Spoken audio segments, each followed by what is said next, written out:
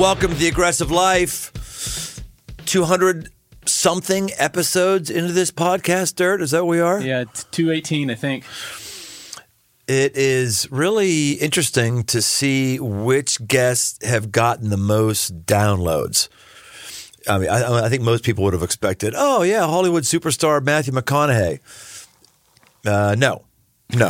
How about preeminent theological guru N.T. Wright? No. Kathy Lee Gifford, Korn guitarist Brian Head Welch, former porn star. Not Brian Head Welch, the former porn star. So knowing Brian, he would probably have liked to have been. But former porn star Joshua Broome? No. It is this guy today, my good buddy. We've been friends for, I think, literally decades now, at least two of them. My good buddy, John Burke. In less than a year, his original episode on The Aggressive Life, entitled What Happens When We Die, has jumped to the very top of all-time downloads and did it in record-setting time.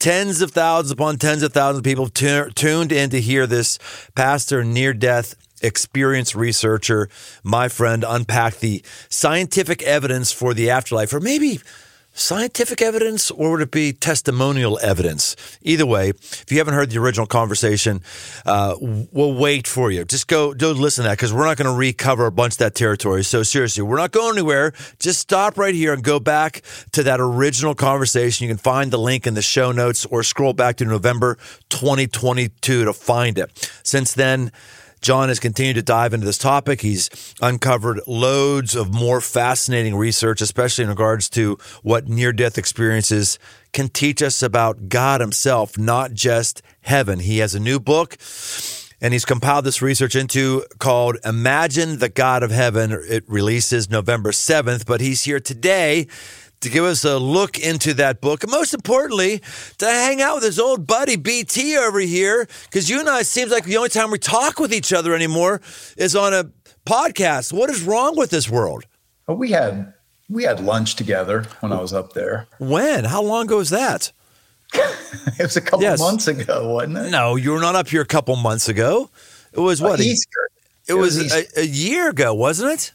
No. See, you're getting old and losing your mind. I am getting old and lose my mind. That is true. But still, we need to talk. But you're still aggressive. I am still aggressive. I'm trying to be aggressive. At least that's my brand. And before we get into your book, I'm just curious. You stepped down as senior pastor at Gateway. How's that going for you?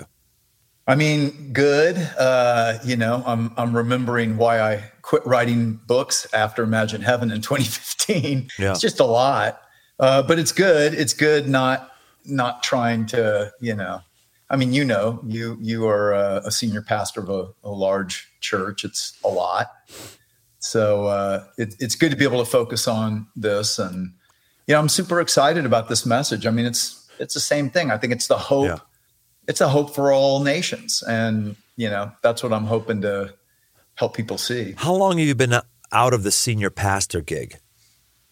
May.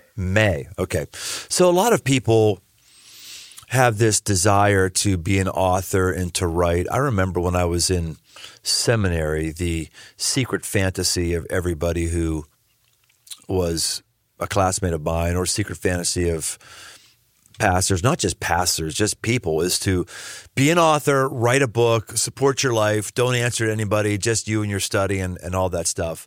And the truth of the matter is, it is incredibly difficult, not just difficult to write a book, but difficult to write anything that someone wants to carry, and even more difficult to get people to buy it. So I'm just curious from you, just give everybody a little tutorial who has the desire to be an author. Like, how hard is it out there these days to do that? What's your life look like? What's the process? Well, I mean, it's easier than ever to write a book and get it published, because self-publishing is huge now. The challenge, I think, is that anybody can self-publish. So there's all kinds of stuff out there, and and here's the other thing, Brian. People think you write a book and it goes big and you got it made. Well, it's not true. It's like you're one book away from being nothing and starting over again. And that happened to me. This is the 5th or 6th book I've written. Yeah. And I quit. Like I said, in 2015, I wrote Imagine Heaven. I was like, okay, Lord, I think I did what you wanted. You didn't call me to be an author. You called me to be a pastor. That's what I'm going to do. Because it was too much to try to do both. Yep, right. Yeah, I could make an argument either way. I could make an argument that being a senior pastor or the head of an organization is the worst job because the demands from other people are endless and the budget challenges never stop and you're only as good as your last sermon and the complaints never – I could go I could make an argument for that, or I could make an argument for you're alone in the wilderness, just you and your word processor, your computer, and just hoping it hits. Neither one is an easy task, So and you've done both of them now, so you are just a glutton for punishment. You have the harder one. What, interviewing you? That's the harder one? No. I think leading a church is the harder one. Yeah, without a doubt. Yeah, without a doubt.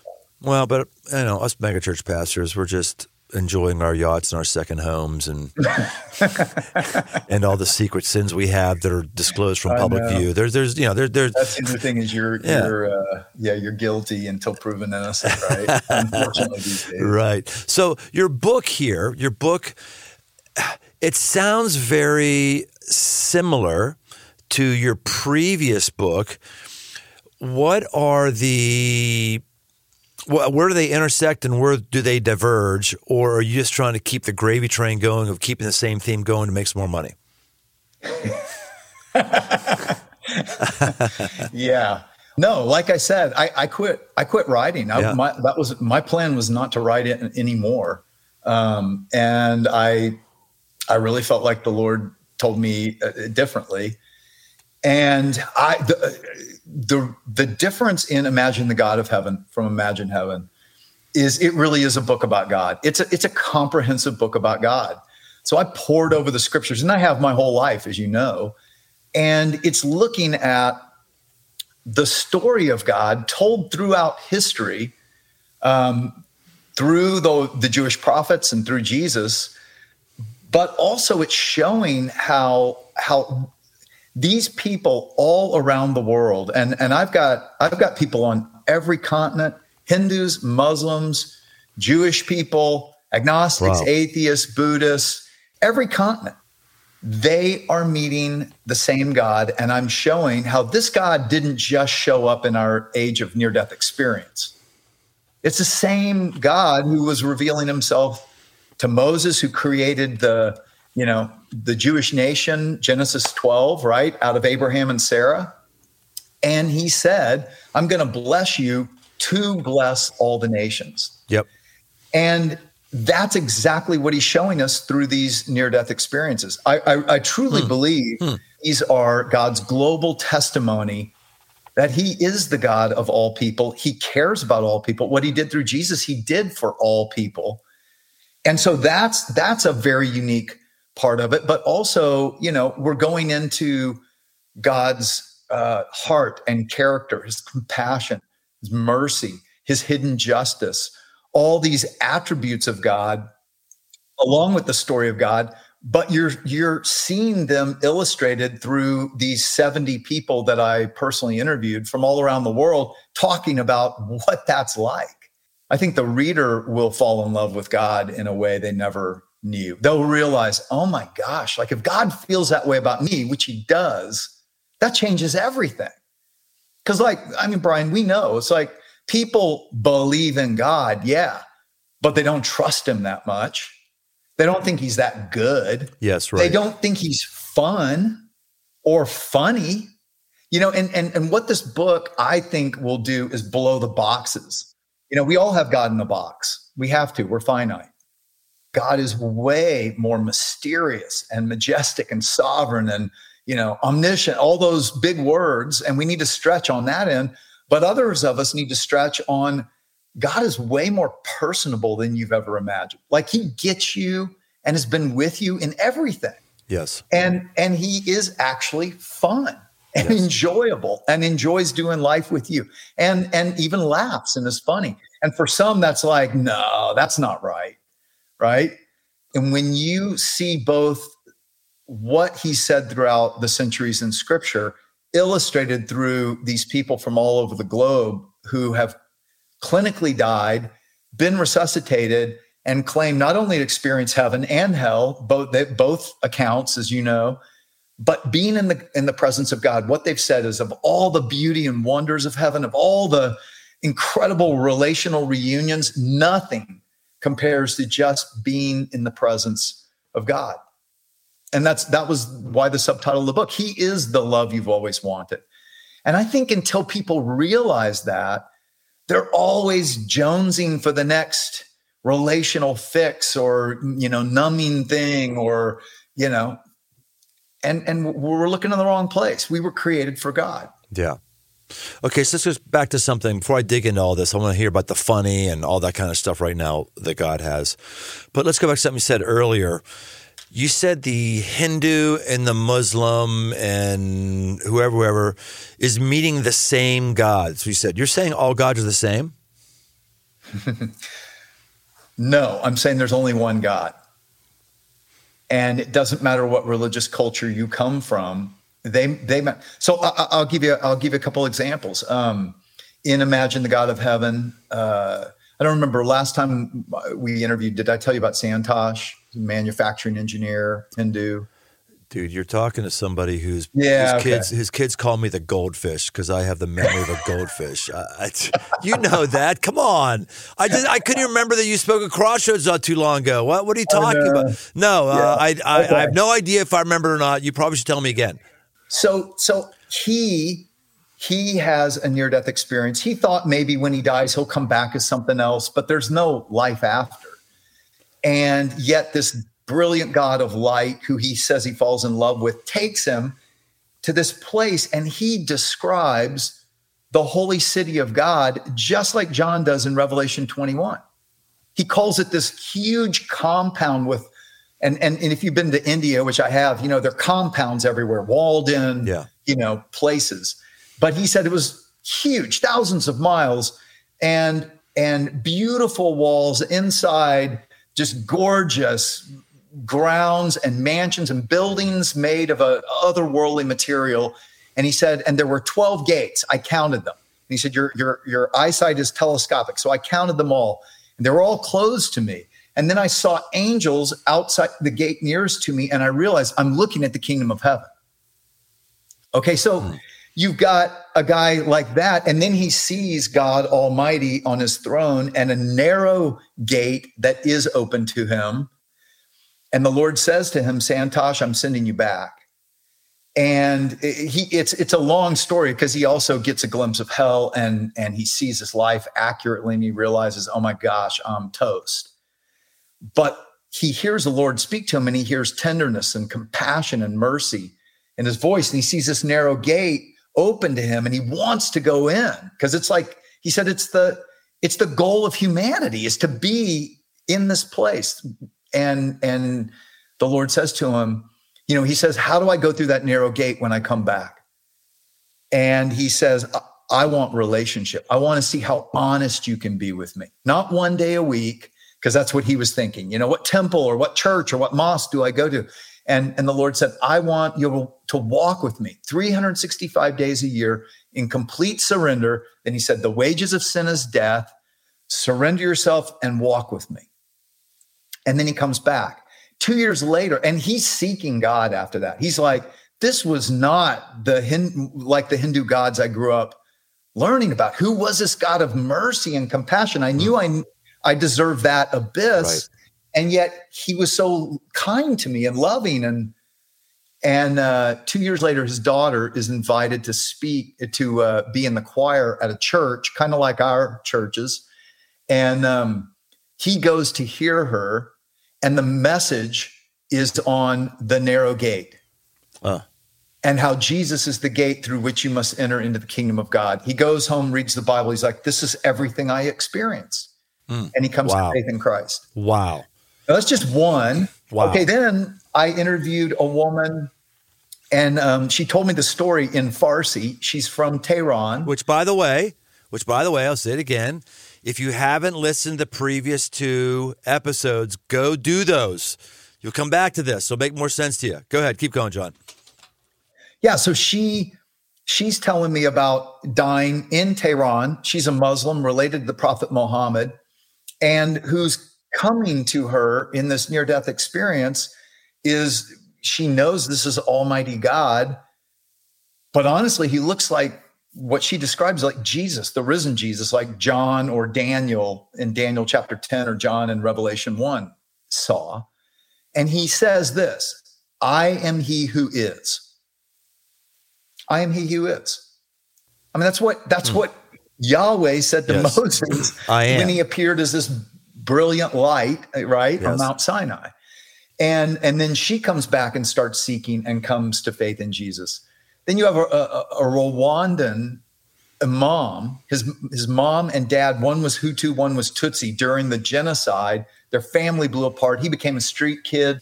Later, he becomes an imam. Like a Muslim apologist trying to convince Christians that they're wrong. And he dies of a blood cancer. And his mom had she'd tried everything.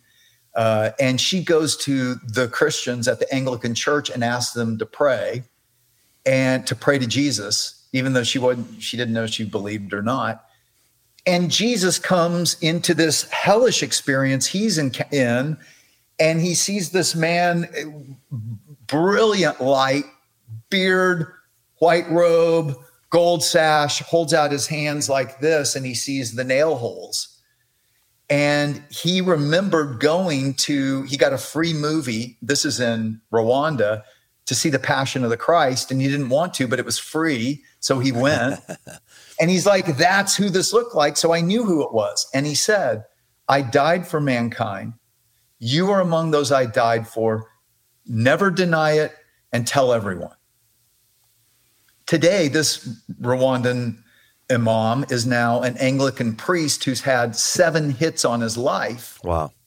For never denying Jesus. So, and you've got these, and you got to go like, what would motivate these people to make this up, right? I mean, another guy's a Hindu anesthesiologist, chief anesthesiologist, Baker Heart Hospital, thought near-death experiences were totally bogus. And he had heard them when he had put people under and they'd come out. And he thought, it's BS. And he would just give them, like a antipsychotic drug. Then he has his own. And he also has, he cries out to God in the midst of realizing, that, and he had, by his own admission, had become not a great guy. Wow. And he is experiencing more of a hellish experience and cries out to God. And he said, I was repenting. I realized how wrong I was. And then these 2 Christian angels take him to this place of immaculate beauty in front of this God of light and love who is personal, knows him intimately, gives him a life review. He said to show him again the things in his life that needed to change, and then sends him back. And then later, he has another encounter with the same God of light. And he says, who are you, Lord? And out of the light, he said, stepped a man with a beard and a robe and a sash and said, I'm Jesus, your savior. Which I'm not sure why Jesus would wear that. Why wouldn't he wear camo or something badass like that? I don't know. You know what's funny? No, you know what's funny? There is one of Jesus appearing to an atheist, this hardcore businessman guy, just storming it, killing it, but he's an atheist. And Jesus appears to him in a business suit. And he asks him, why are you wearing this? And he said, would you listen to me, if I showed up in a robe? Wow. And all these people, they're documented. There's the names out there. You're not just making these things up so it sounds like a good story. There's research, and you can trace the thread.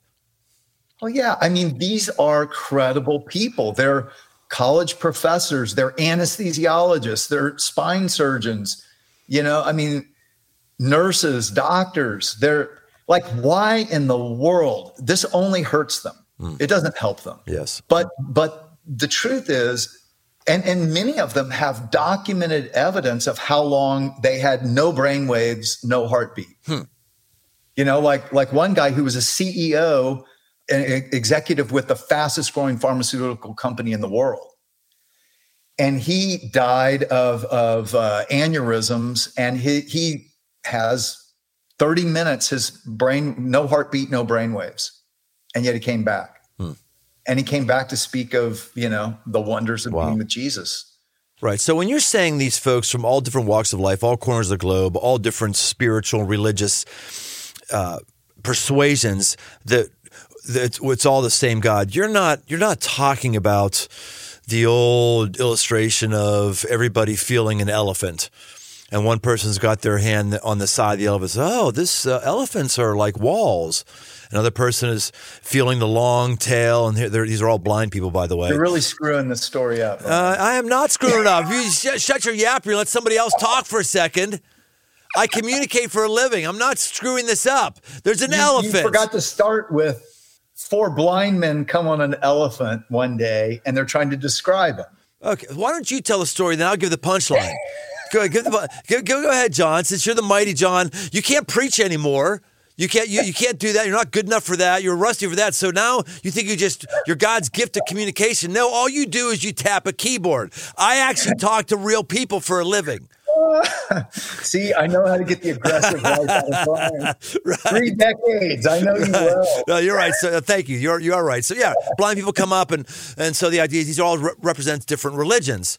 One person, oh, God is the elephant's flat. Another person feels the tails. Oh no, elephants are long and spindly. Another person feels the trunk. No, they're thick and whatever they are, right? And of course, the people who tell that story and use it as a parable to describe how no religion is the owner of all truth, how no religion really knows God.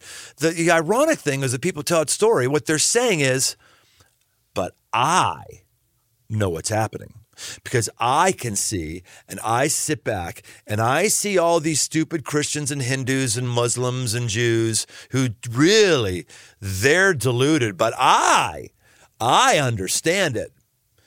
It's so prideful and arrogant for anyone to tell that story. So you're not talking about that. You're just saying people come from different religions and backgrounds, and they encounter the one true God, and this one true God is referenced really accurately in the Bible, whatever religion they come from. Is that what you're saying?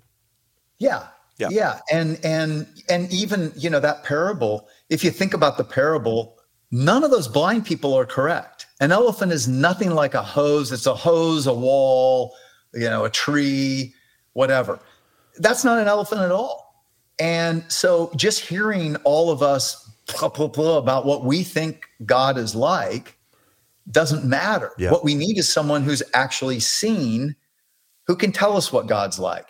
And, and honestly, not even near-death experiencers. Jesus claims he can tell us what God is like because he revealed him in a form we can understand. And, and I go into that in the book, how he proved that. He gave evidence, in history that this was true. And it was before, this is the other thing that people don't realize. God started revealing who he was before any of the sacred scriptures of any of the world's religions were formed. Yes. Because he alone cares for all people of all nations. Now, when I'm saying that they see God, I think it's an important thing to realize that near-death experiences are not a crossover into eternity. I think we talked about this last time, but it's worth saying again. One of the commonalities of near-death experiences is that they know there's a border or a boundary they can't cross over from on the other side. They can't cross over and still come back to earth. And in this new book, I even have Jesus telling some of them, you have to go back You haven't died yet. And yet clearly they had clinically died. So we can't know from near-death experiences what someone's eternity holds. You need to go to scripture for that. Near-death experiences, it's a peek, it's a glimpse into the reality of what's to come. If I went and visited Buckingham Palace, I can see it, great, but that doesn't mean the royal family is adopting me to move in permanently. Yeah, right. Near-death experiences are just a visit. They're not yet a permanent move in. Whether they see hell or heaven, they still come back and they still have a free will. And they can either seek God and find him and follow him or not. Well, to your point you shared earlier, or the story, the person talked about the gate, the narrow gate, but they weren't inside the gate where everything was happening. Yeah. And this is another thing that, I think people are kind of like, well, if this God of light and love, and some experience him as Jesus, but some experience him as this brilliant light, brighter than the sun, love unconditional, all these incredible characteristics, but it confuses them. So they're like, well, why didn't he just tell them who he is? If he's Jesus, why didn't he just say, I'm Jesus, here's the gospel, go believe. But we fail to understand that that's not what he does in the Bible. Yeah. First of all, Paul, who we said before, when Jesus appears to him as this God of brilliant light, and he asks, who are you? And he tells him he's Jesus, he doesn't tell him anything else. Jesus doesn't tell him the gospel. He sends Ananias to Paul later to explain the message. And then Paul still had to decide, will I open my heart to Christ? Will I repent of my sins? Will I be baptized in the name of Jesus? Yes. Right? And so the same is true with NDEs, just because what I think these are God giving testimony to his reality, to his love, because he loves them. He loves everyone. It's amazing, Yes. And it doesn't matter if they rejected him all the way up to the last minute. And some have. I interviewed one guy who's a commercial airline pilot who overdosed. He had Guillain-Barré disease, which is horribly painful. He gets addicted to opioids, sitting in his truck. He's a very wealthy man. He had a horse farm, 19 British sports cars, his own yacht, his own airplane. He's a commercial airline pilot. He realizes he's dying. And as his head is hitting the steering wheel, he realizes, man, I never thanked God once for my life, that I thought was my own doing. And he just says, Lord, forgive me. And his head hits the steering wheel. And his name's Jim. And I told him, man, you beat the thief on the cross for last minute. And he said, that's who I identify with, And yet the amazing thing, Brian, so he also gets a peek of where he was headed. And I noticed this, that in these near-death experiences, when someone's like last minute crying out, they get a peek of the reality of hell and heaven. And then he takes them, and these angels are walking them through heaven. And what's so amazing is God's goodness to this guy who deserved nothing. You said they get the peak of hell and heaven. You're saying it's hell or heaven. It's not that not that everybody goes and gets both peaks. No. Yeah. Okay. But they do. Some of them do. Okay. All right.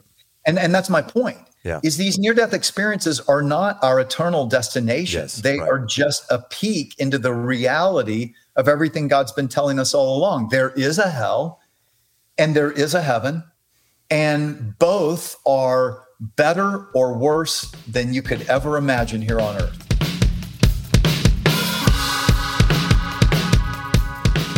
Today's episode is brought to you by AG1.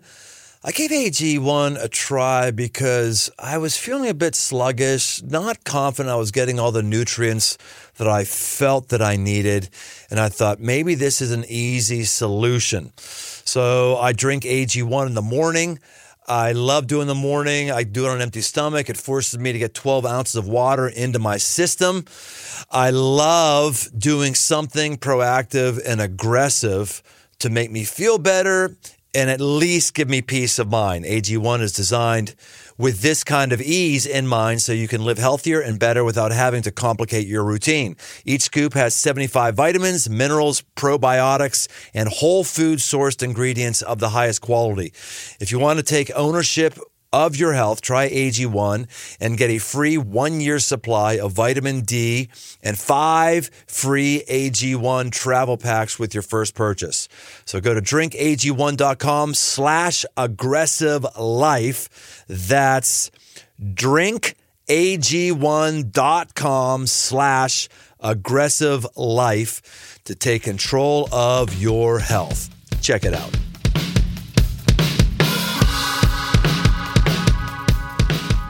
Yeah, so tell us more about this light and love. This is one of the themes that is in your book. You tell the story of Dr. Ron Smotherman. Yeah. He's a neurologist and a psychiatrist, and crazy story. I mean, he was traveling the world doing seminars, and he lets a guy stay in his house who was in bad shape. And he didn't realize that he had had a psychotic break. And so when Dr. Smotherman comes back, the guy attacks him. He's beating him with one hand with a tennis racket and stabbing him with another. And he doesn't even realize it till he looks around the walls and they're bloodied. And after 13, and he showed me, he has one scar. He said it went, and he describes all the medical terms, but it went in here and out the back of his neck. And he said, doctors and I don't know how it didn't kill me. But right before the 14th stab, he's going for his heart. Dr. Smotherman said time froze, or that's the way he experienced it.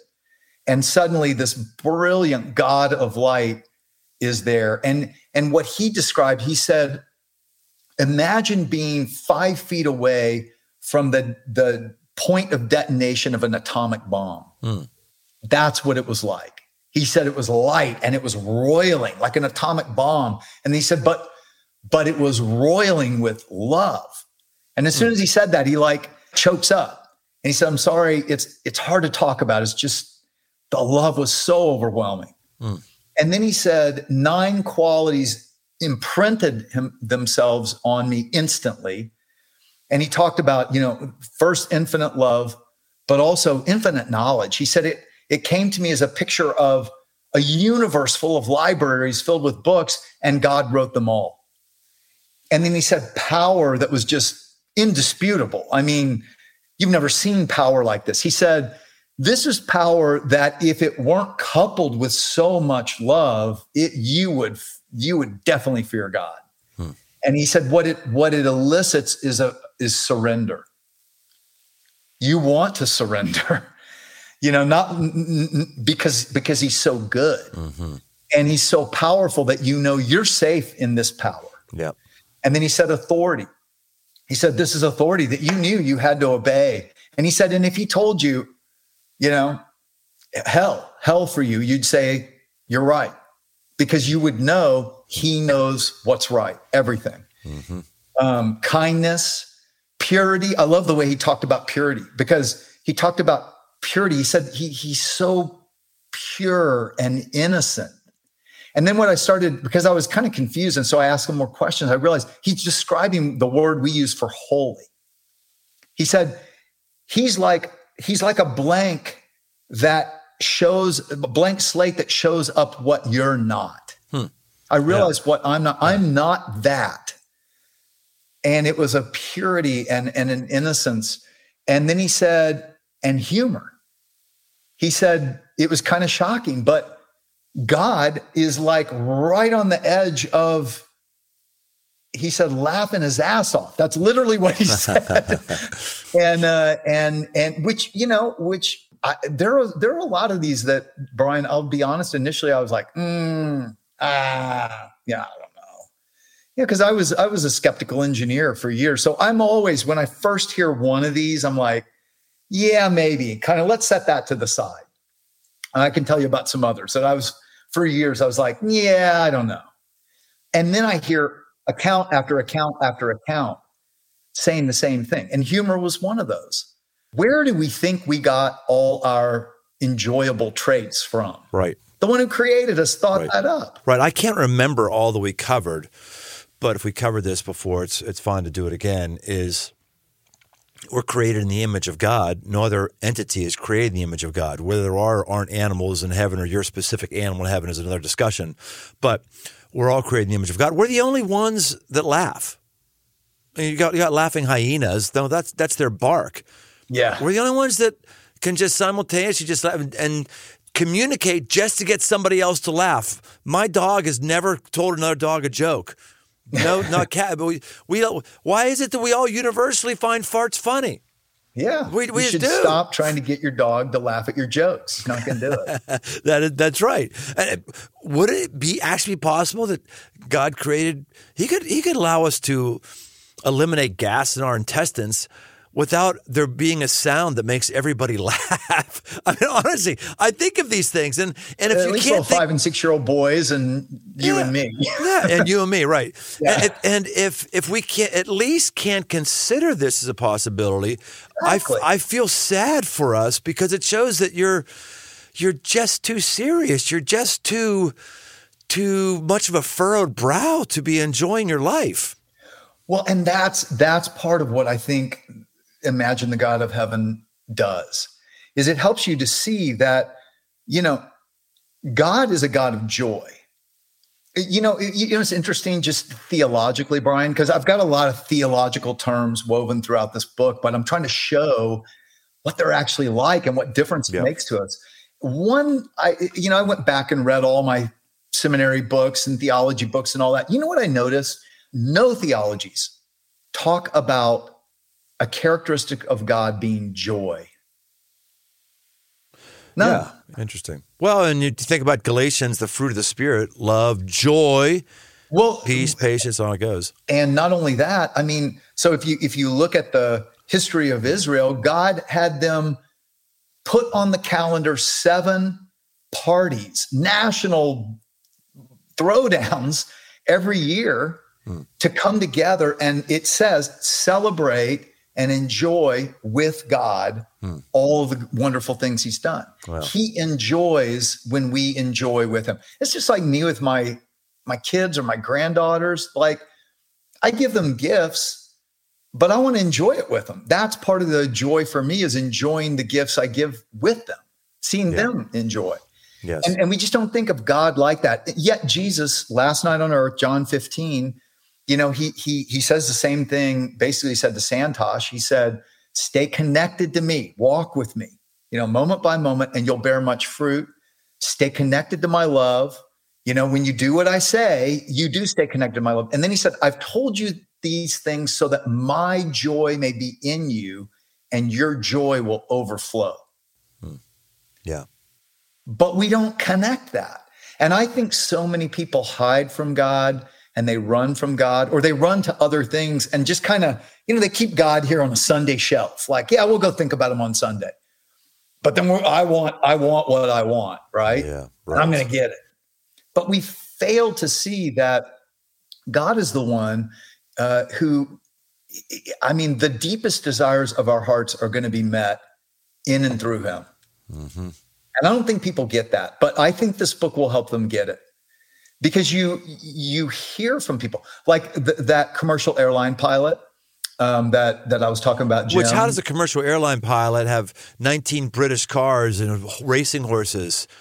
British pilot that smuggled crack into Mexico? No, yeah, maybe. I don't know. He did. He had a lot of other businesses. Okay, all right, that's fine. Yeah, he said I was good at making wealth. But he never prayed to God once. But his wife was a believer and she prayed. And it's just a wild story. But so like I said, he cries out the last moment as his head's hitting the steering wheel. First, he sees a hellish experience and then cries out to God again. And these 3 angels come. They're taking him basically on this tour of the most spectacular, beautiful place, not unlike Earth, mountains and trees and rivers and forests and grass, and they're walking on this path.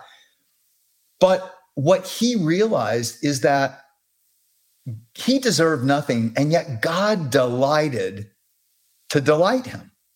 So when this angel comes and hugs him, he realizes this angel had been his guardian angel since his conception.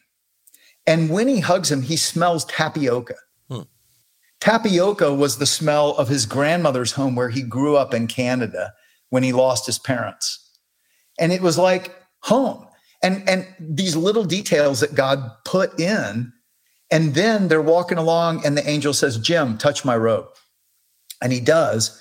And he takes him up, and he said, I was flying above the city of God. I realized that's what it was, just like Santosh saw. And interestingly, like another commercial airline pilot that I interviewed, Captain Dale Black, also got this aerial kind of holding pattern over the city view. And Jim said, I think God wanted to give that to me because I'm an airline pilot. He knew how much I'd appreciate it. Huh. And then he comes back down, and they're walking along, and they come to a split rail fence, and the angel says, Jim, look. And here come from behind these trees, these 3 Arabian horses that come trotting up.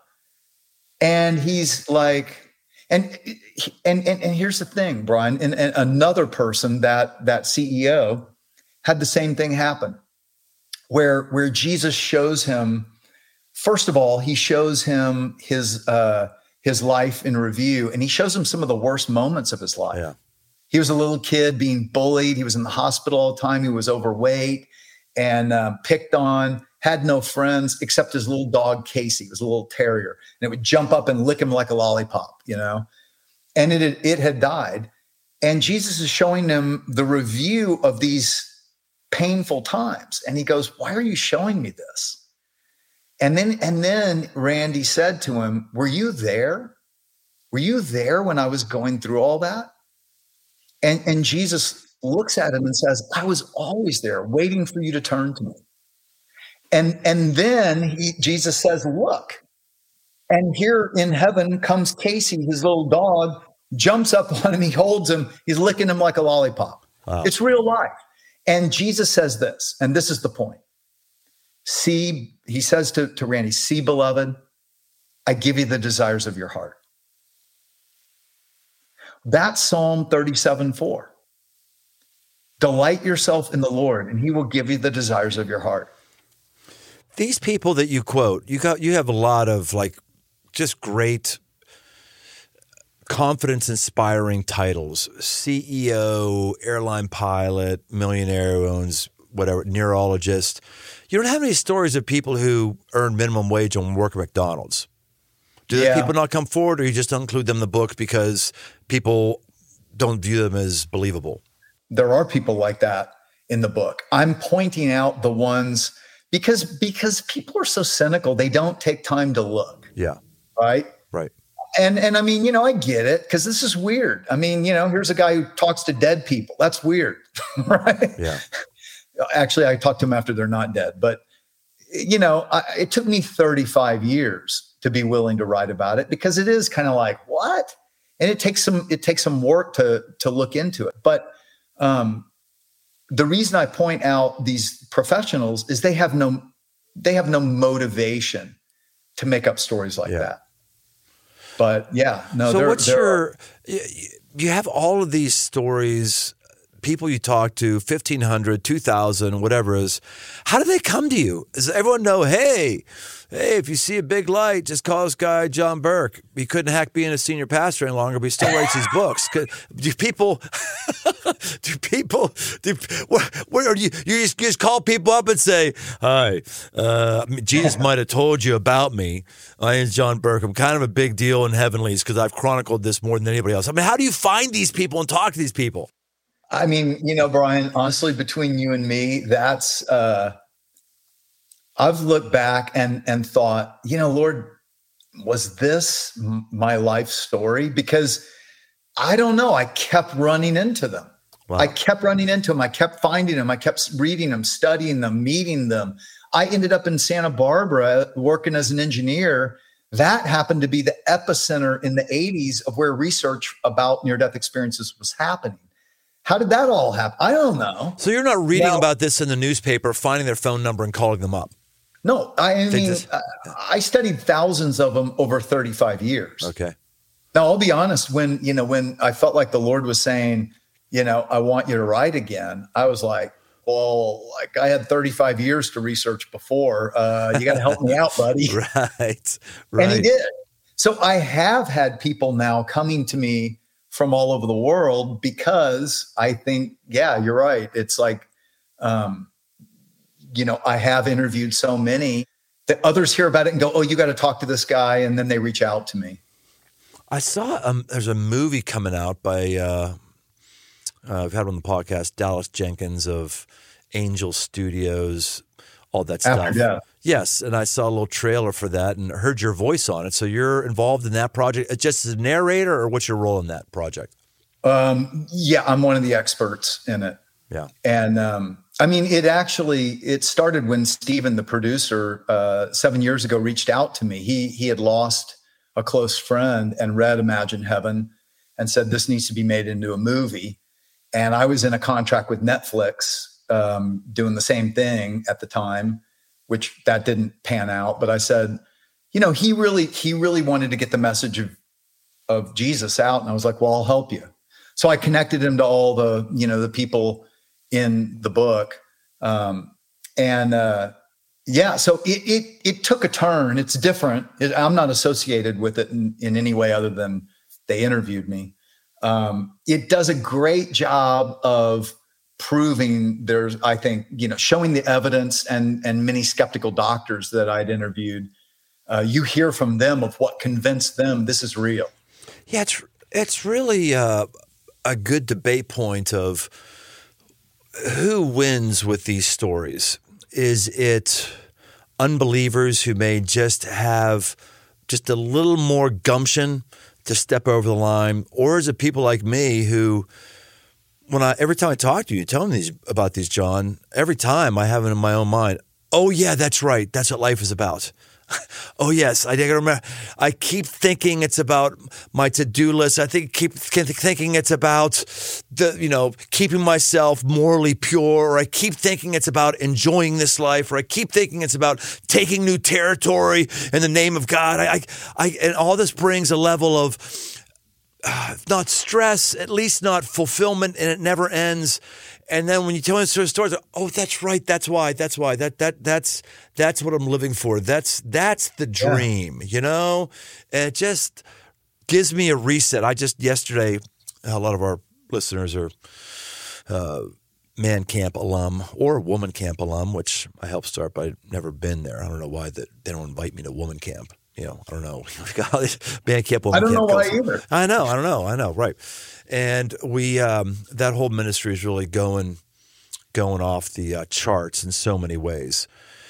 And so we need more land, and we need different land. I need something that has maybe a lake on it, just a real beautiful, serene element to it. And so I went to a piece of property yesterday and walking around it. I oftentimes walk around property before we put offers on or buy it. Now, I was looking to go 7 times around it, pray over it around 7 times in the same way that Joshua prayed around Jericho before it went down in the book of Joshua. And there's no paths on this thing around the outside perimeter. So I got my little GPS thing. I'm just going through thorn bushes and spider webs getting in my face, and it was hard. It was difficult, and I just kept thinking, man, is it worth the millions of dollars it's going to take? Because I'm doing this, and then when I hear you talk, I'm like, yes, because that's the point. The point is not more land. The point is not figuring out how to find and raise millions of more dollars. The point is more people will get to experience God for eternity in heaven. And I just find myself encouraged every time you tell me about this stuff. So thank you, man. You got a great thing God's given you. It's so good. Well, and I think it does it for me too. So I just videotaped 40 hours of a bunch of these people, and I've been going through, and every time I go through the videos, I have the same thing. And Brian, I think, we got to remember, we live in a fog. We really do. there is a veil and there's a fog, and it just closes in so fast. Right. And right. And yet God is so good. And I think when you hear it, when you see it in the scriptures, but then you see it in living color, the same thing, it just is like, oh, I'll give you an example. So Randy, the guy who, Jesus said, look, and shows him his little dog in heaven, in his life review, he shows him after he was a CEO and he's at his church and he's volunteering at his church and he's teaching a Bible study. And Jesus is showing him this. And they're kind of laughing because he's like, man, I'm really uptight, aren't I? If you would just relax and trust me more, it would be so much easier. And Randy said, I realized that I was doing this, but I wasn't doing it really for the Lord or for those people. I was doing it to look like I was a good teacher. And it was stressing me out. And the Lord was basically saying, you don't have to live stressed like that. It reminds Matthew 11:28. Jesus says, come to me, all you who are weary and heavy burdened, and I will give you rest. Yes. My yoke is easy, right? Yes. I'm gentle. Come learn from me. I'm gentle and humble of heart. Well, and that yoke, someone reminded me of this recently. They reminded me of it, or they taught it to me. Either if I'd forgotten it or I needed to hear it for the first time, I'm not sure. But they talked about that yoke and how when we oftentimes read about my yoke is easy, my burden is light. Well, okay, so God gives you less than you're taking on right now. No, in the ancient world and the world just up to 70 years ago, there was a guy whose job it was to make a yoke. And it would be this wooden thing that would go around your neck and it would go on the oxen. And the better fit that thing was to your neck, the more dispersed the weight was around your shoulders and the less pain, and therefore the more you can pull. Our pain points are when we put things around our neck that aren't designed for us. Our pain points are when we're doing things that are they're not God's will for us, but that are our will. If someone tried to do the things I'm dealing with, you get choked out. You could even bench press more than me, but you get choked out because you're not created to do those things. And if I did the things that you are doing, I'd probably get choked out. But God uniquely crafts a load for each of us. It's good stuff. Yeah, and I think that, that requires walking with him. We've got to listen. We got to slow down.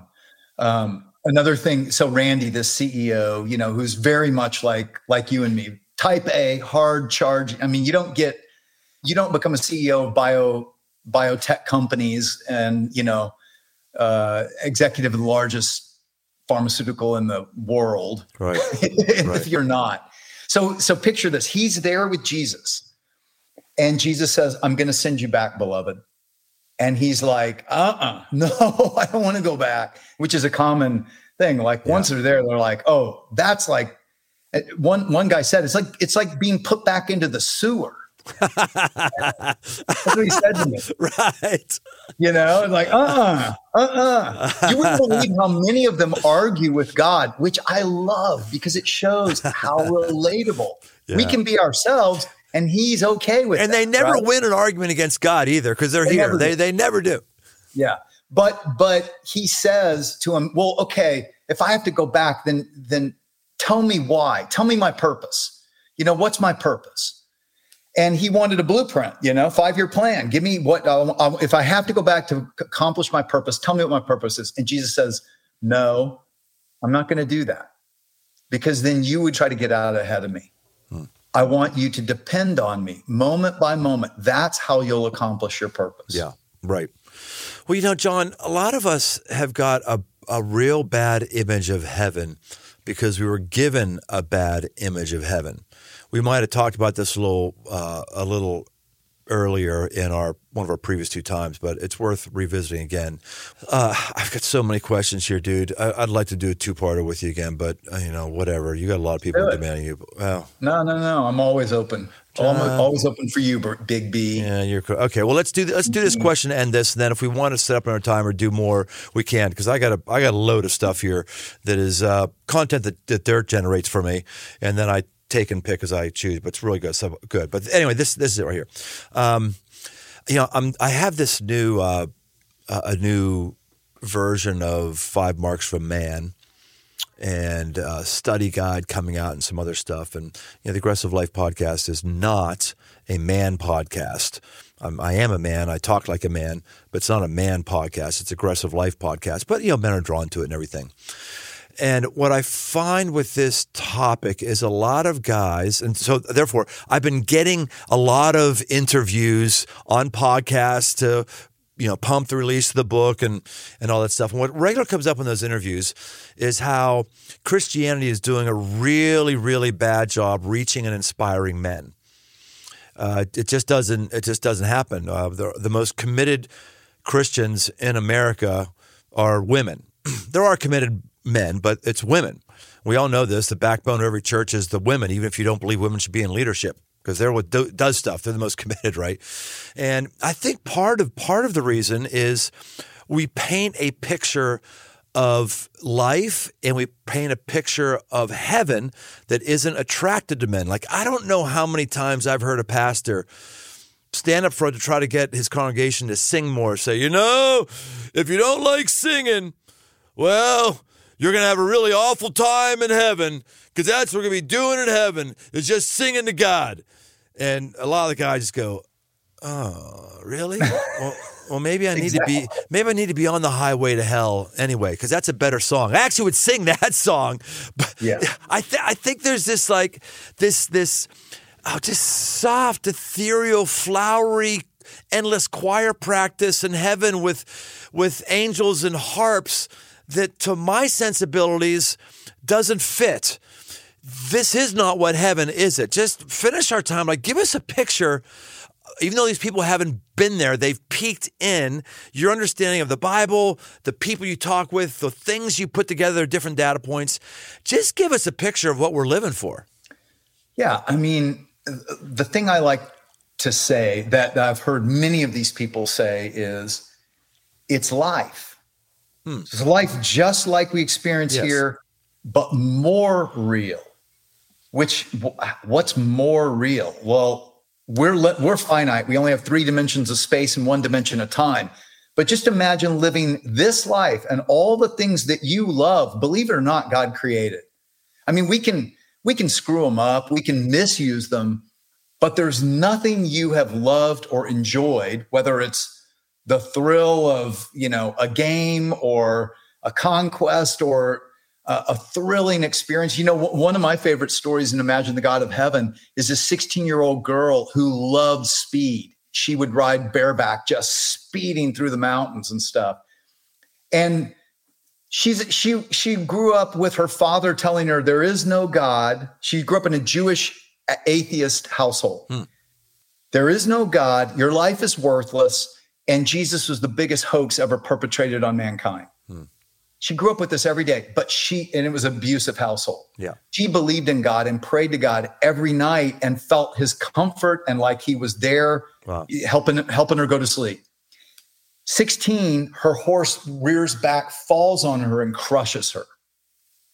She's up 30 feet in the air looking down at her body. She knows she's dead.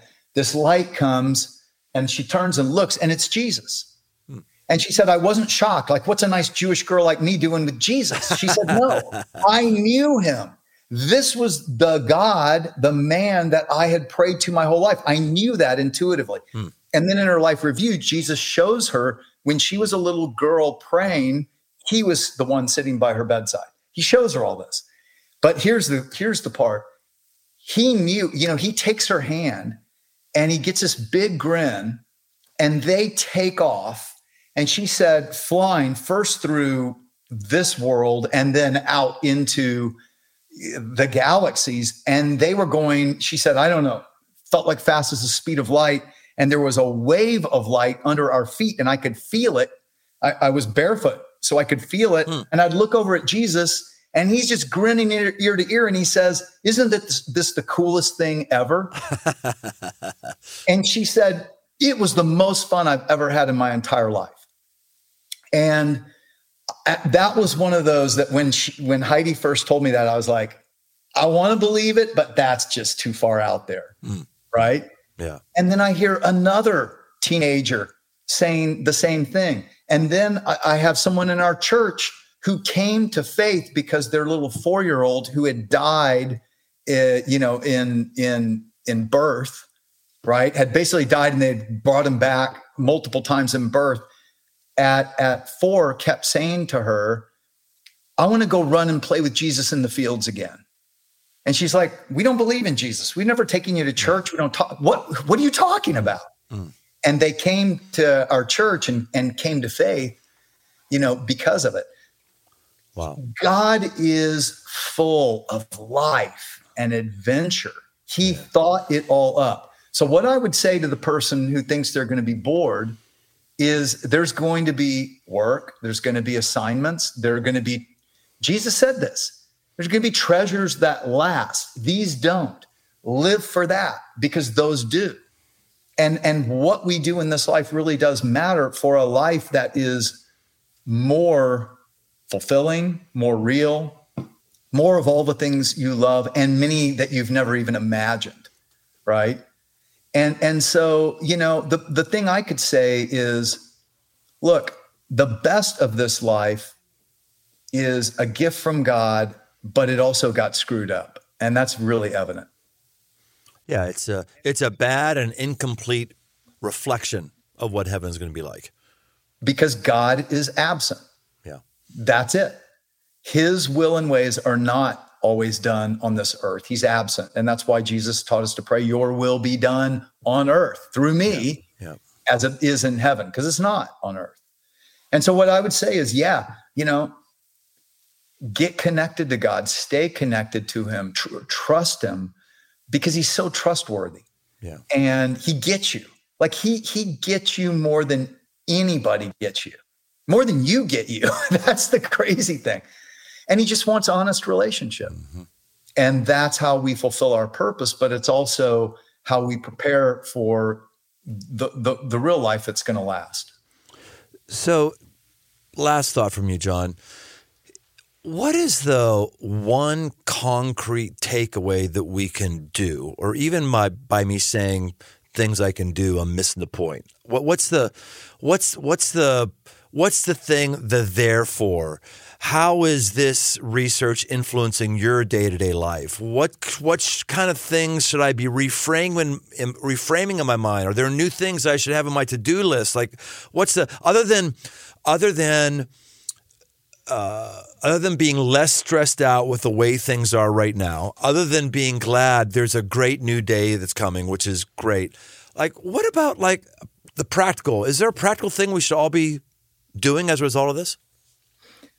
Yeah, absolutely. And I'll tell you, it really has changed over the years. Understanding this has like brought what the scriptures say to life in a whole new way. One of the people you probably know led a huge church in Cincinnati, had a near-death experience. I don't know if you know this. Steve Sjogren? Yeah. Yes, I do. But yeah, go ahead. Tell it again. Well, he's there with the Lord. And again, like you and I, he spent his life, building this church that reached lots of people and, was helping people follow God and all that. And in God's presence, he felt incredible love. He felt incredible acceptance, all that. But the Lord also asked him a question. He said, what are the names of your kids' best friends? Mm-hmm. Yeah. That's all he asked him. Yeah. And Steve was like, they'd been over to my house a lot. I was friendly to them. Yeah. I hadn't even taken the time to get to know their names. Yeah. And what the Lord was saying to him is, what I care about is not that you build big organizations or you do this or do that for me. Yeah. I care about how you love me in order to love the people I've put in your path. Yeah. And that's central. That is. And it shouldn't shock us. I mean, this is what God said to Moses. It's what Jesus reiterated. Love God first, love your neighbor as much as you love yourself. And that's the whole Bible. And so it's really simple, And I think what I would add to that, Brian, is that just be honest with God about everything. I mean, I'm really honest with him. I'm like, Lord, you know that thought, man, that was not of you, you know? And you know what? I really want to keep going there because that's the truth. I'm like that honest with him. Yeah. Right. And it's amazing how he's kind and he walks with you through, and he helps you.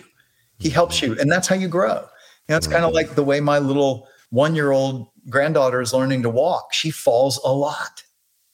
And I don't like step on her and go, man, you will never walk. You're worthless. Yeah. Keep falling. Right. We think God's like that. He's not like that. He's better than us. And I reach down and I pick her up and said, try again. And she does. And you know, one day she runs. So John, tell us where to go from here. Where do we find your book? Point us to what you want us to do. Well, I mean, you know, Imagine the God of Heaven is out on Amazon, Barnes & Noble. It's going to be in Costco. It's pretty cool. If you pre-order before November 7th, my publisher is offering a free audiobook that you can listen to right away. If you want to get that, go to imaginethegodofheaven.com. Just the book name, imaginethegodofheaven.com, and it'll tell you how you can get a free audiobook right now. The free audiobook, are you the narrator? I am. All right. Good for you, John. Yeah, you have nothing better to do. You're not a senior pastor anymore. You're just sitting around.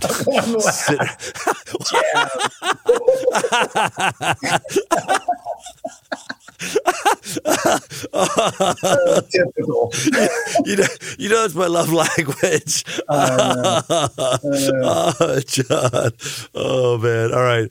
Hey, this is, man, I love you. I really do, man. Every time I'm with you, too, it has. I mean, it's been, 26 years we've walked down the same path. That's a long time. Yeah, it certainly is. So I'd love to have you back again. I mean, Mike, I don't know.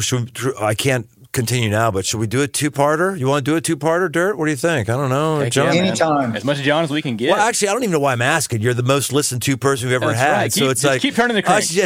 I should keep squeezing the juice, just squeezing the turnip, wringing as much out as you can. Because, you know, it's really all about me. If I get more listeners and more subscribers, I'm just going to use my friend to build my empire. That's so okay, we'll do another one. We will do another one. But I can't. You obviously need another one. You didn't hear anything I just said. Oh, man. That's true. That's right. I'm going to pay for that with Jesus. I'm not going to be going fast on a rainbow with him. He's going to be just. No. Yeah. He thinks you're funny, even if your dog doesn't. Good. Okay, everybody. Hey, there it is. John never fails to push me and enlighten me and help me and make me laugh. He's just one of my favorite people in the world. Seriously. He is. I'm going to start crying if I don't shift the image, shift the stuff. The man means a lot to me. He really does. And he's meant a lot to us by building into us. And, hey, he can build into you again if you want to check out his book, Imagine the God of Heaven. Last one was Imagine Heaven. This is Imagine the God of Heaven. Thanks, John, for being on our show. We will have you again. We'll set it up. And that's all, folks. Hey, again, we gave you a lot of good thoughts here. A lot of good thoughts. It's called The Aggressive Life. So I want you to do something with those thoughts. Take the yoke off you that isn't meant for you. Put the yoke on you that God has prepared for you. To choose to think of different things than the average negative Nelly does. God loves you, and he's got a lot for you. We'll see you next time on The Aggressive Life. Thanks for joining us on this journey toward aggressive living. Find more resources, articles, past episodes, and live events over at briantome.com.